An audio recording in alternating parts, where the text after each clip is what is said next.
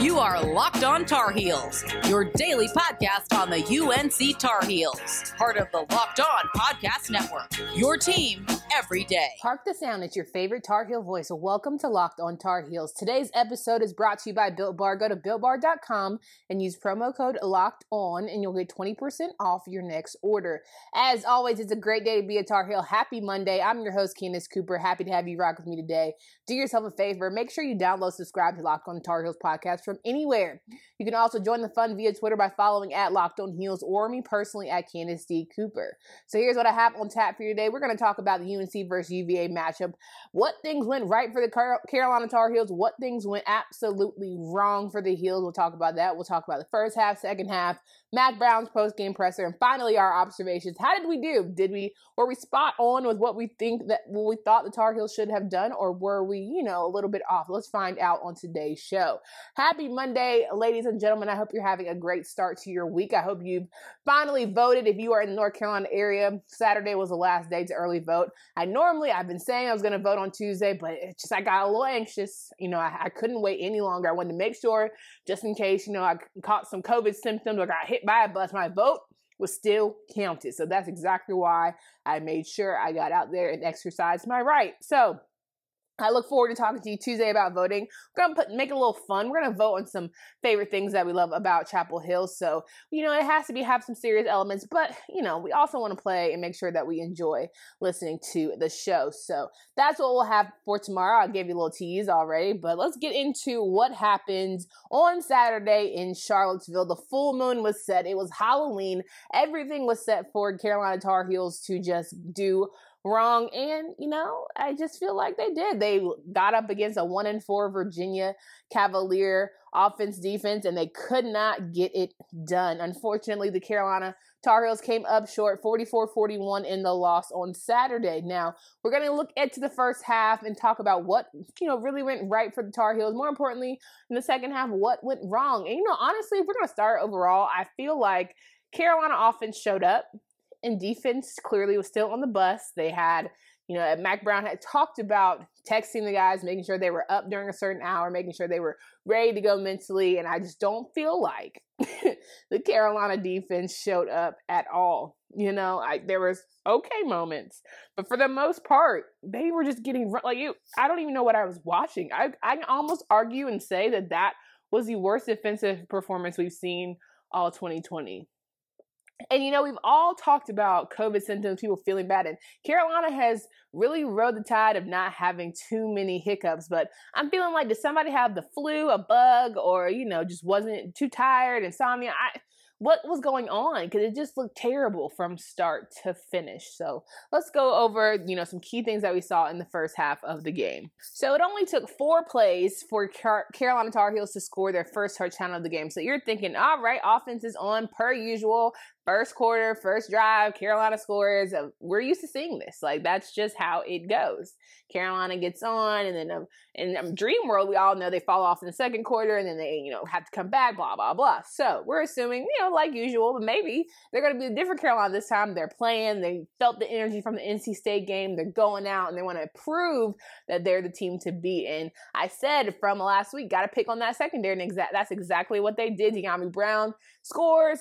We're feeling good, right? Just getting pressure, all that good stuff. But here comes Virginia marching right back down the field and putting up 6 because the kicker missed.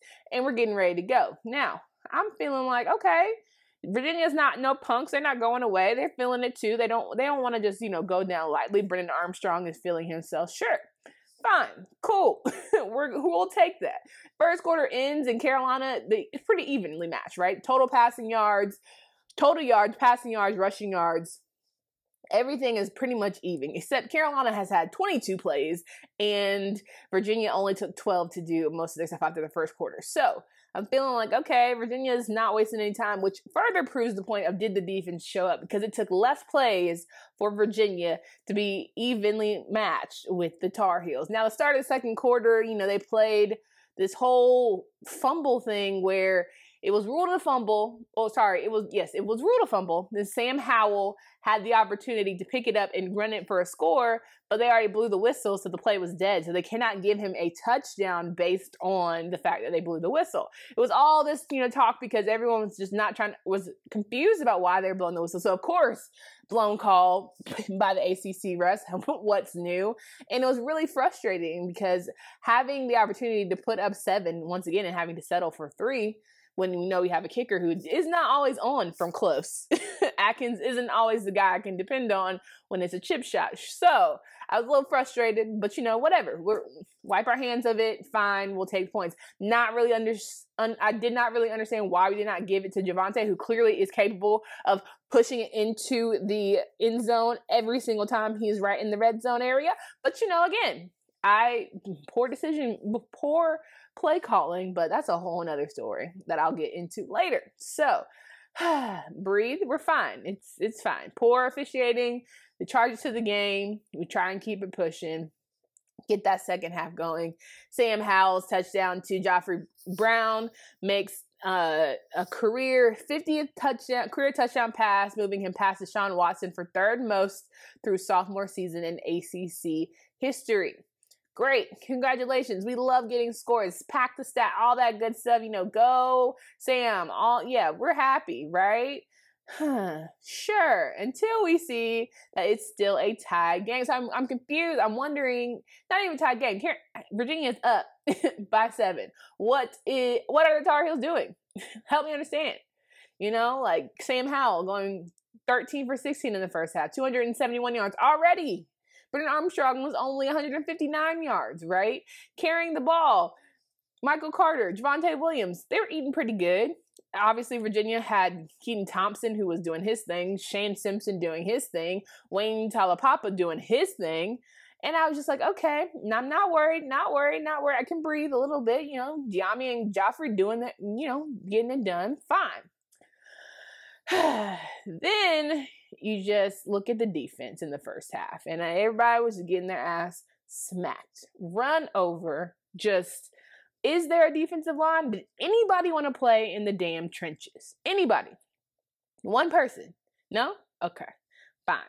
I'll live with that. My biggest issue it felt like nobody showed up, right? It felt like nobody was trying. It felt like the effort wasn't there.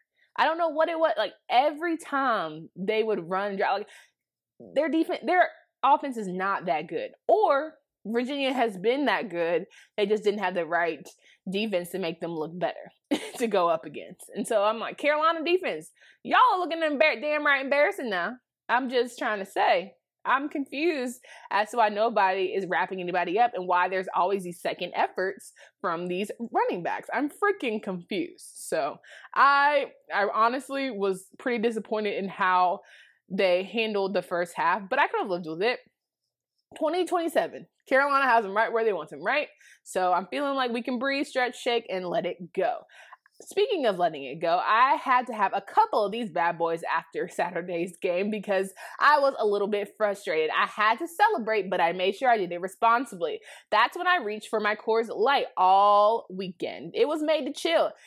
Coors Light is cold lagered, cold filtered, and cold packaged. It's literally made to chill. It's as crisp and refreshing as the Colorado Rockies, perfect for a moment to unwind. It doesn't matter what team or sport is playing. Coors Light from Coors Brewing Company, Golden, Colorado, is the official beer of watching any sport or team.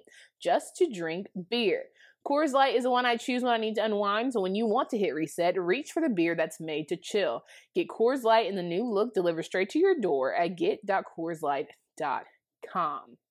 Make sure you download, subscribe to Locked On Tar Heels podcast from anywhere you listen to podcasts. They are available every single day for your enjoyment. Now, looking at the second half of the Carolina Tar Heels game against Virginia, obviously Carolina got themselves into a hole, and the whole group to down 21 points. But leave it to Carolina. I mean, that was right where they wanted them. Of course, it was eerie of FSU game where they came down and, they had time to get it back, but I could tell you what, that 9-minute drive that the Virginia Cavaliers did in the fourth quarter to put it away for their team really just cemented everything that is going wrong for Carolina's season. You don't get much time if you don't make the plays, and that's exactly what Carolina's defense did not do.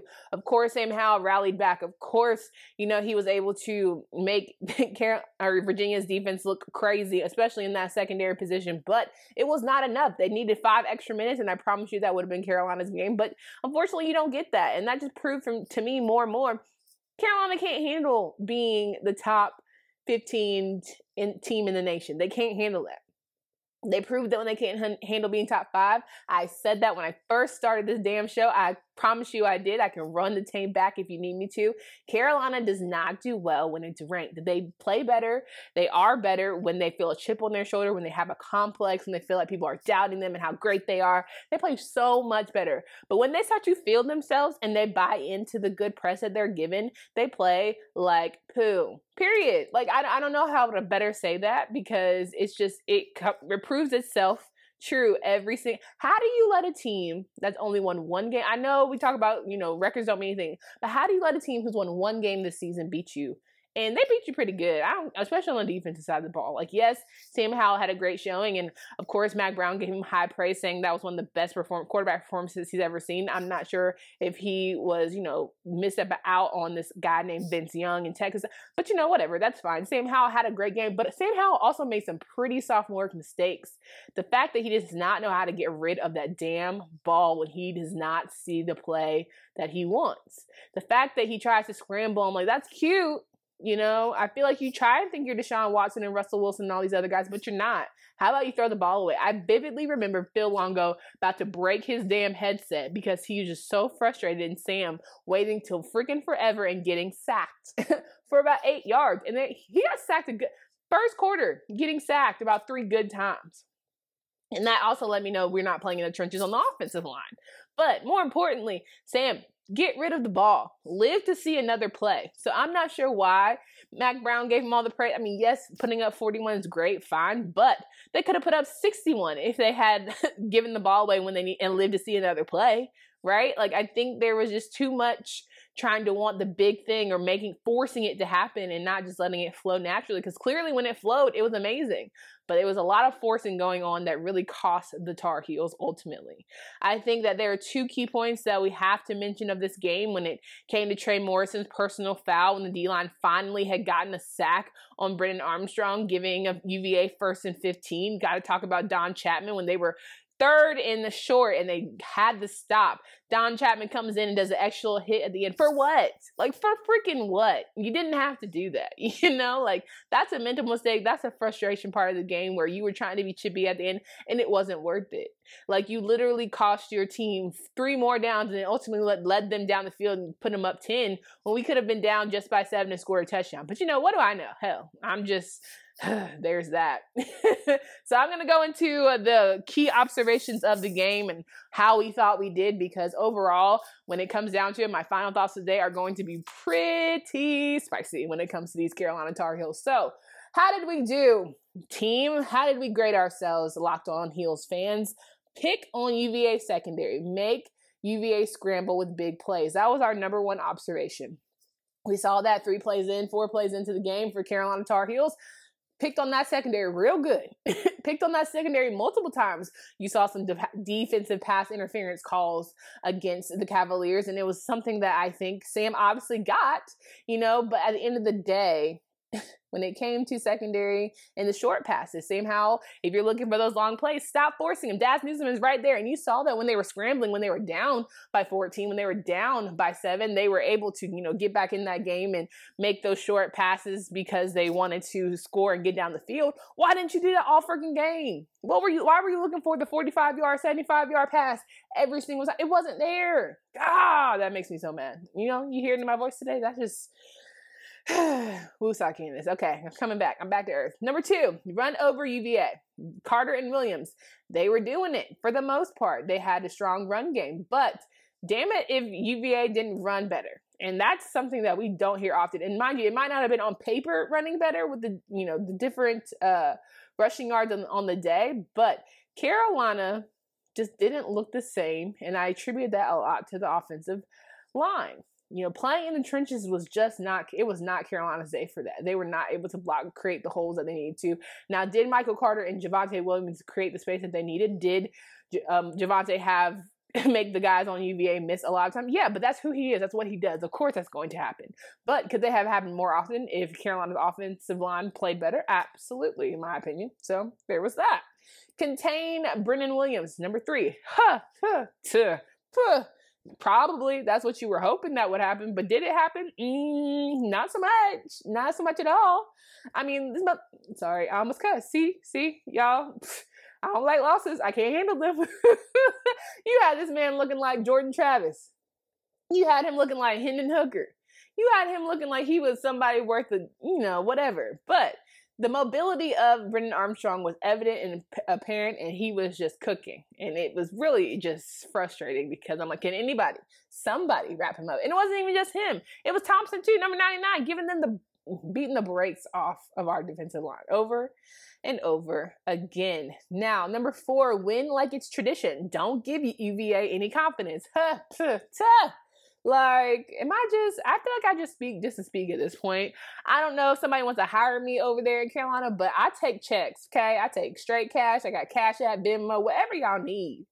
But I'm pretty confident.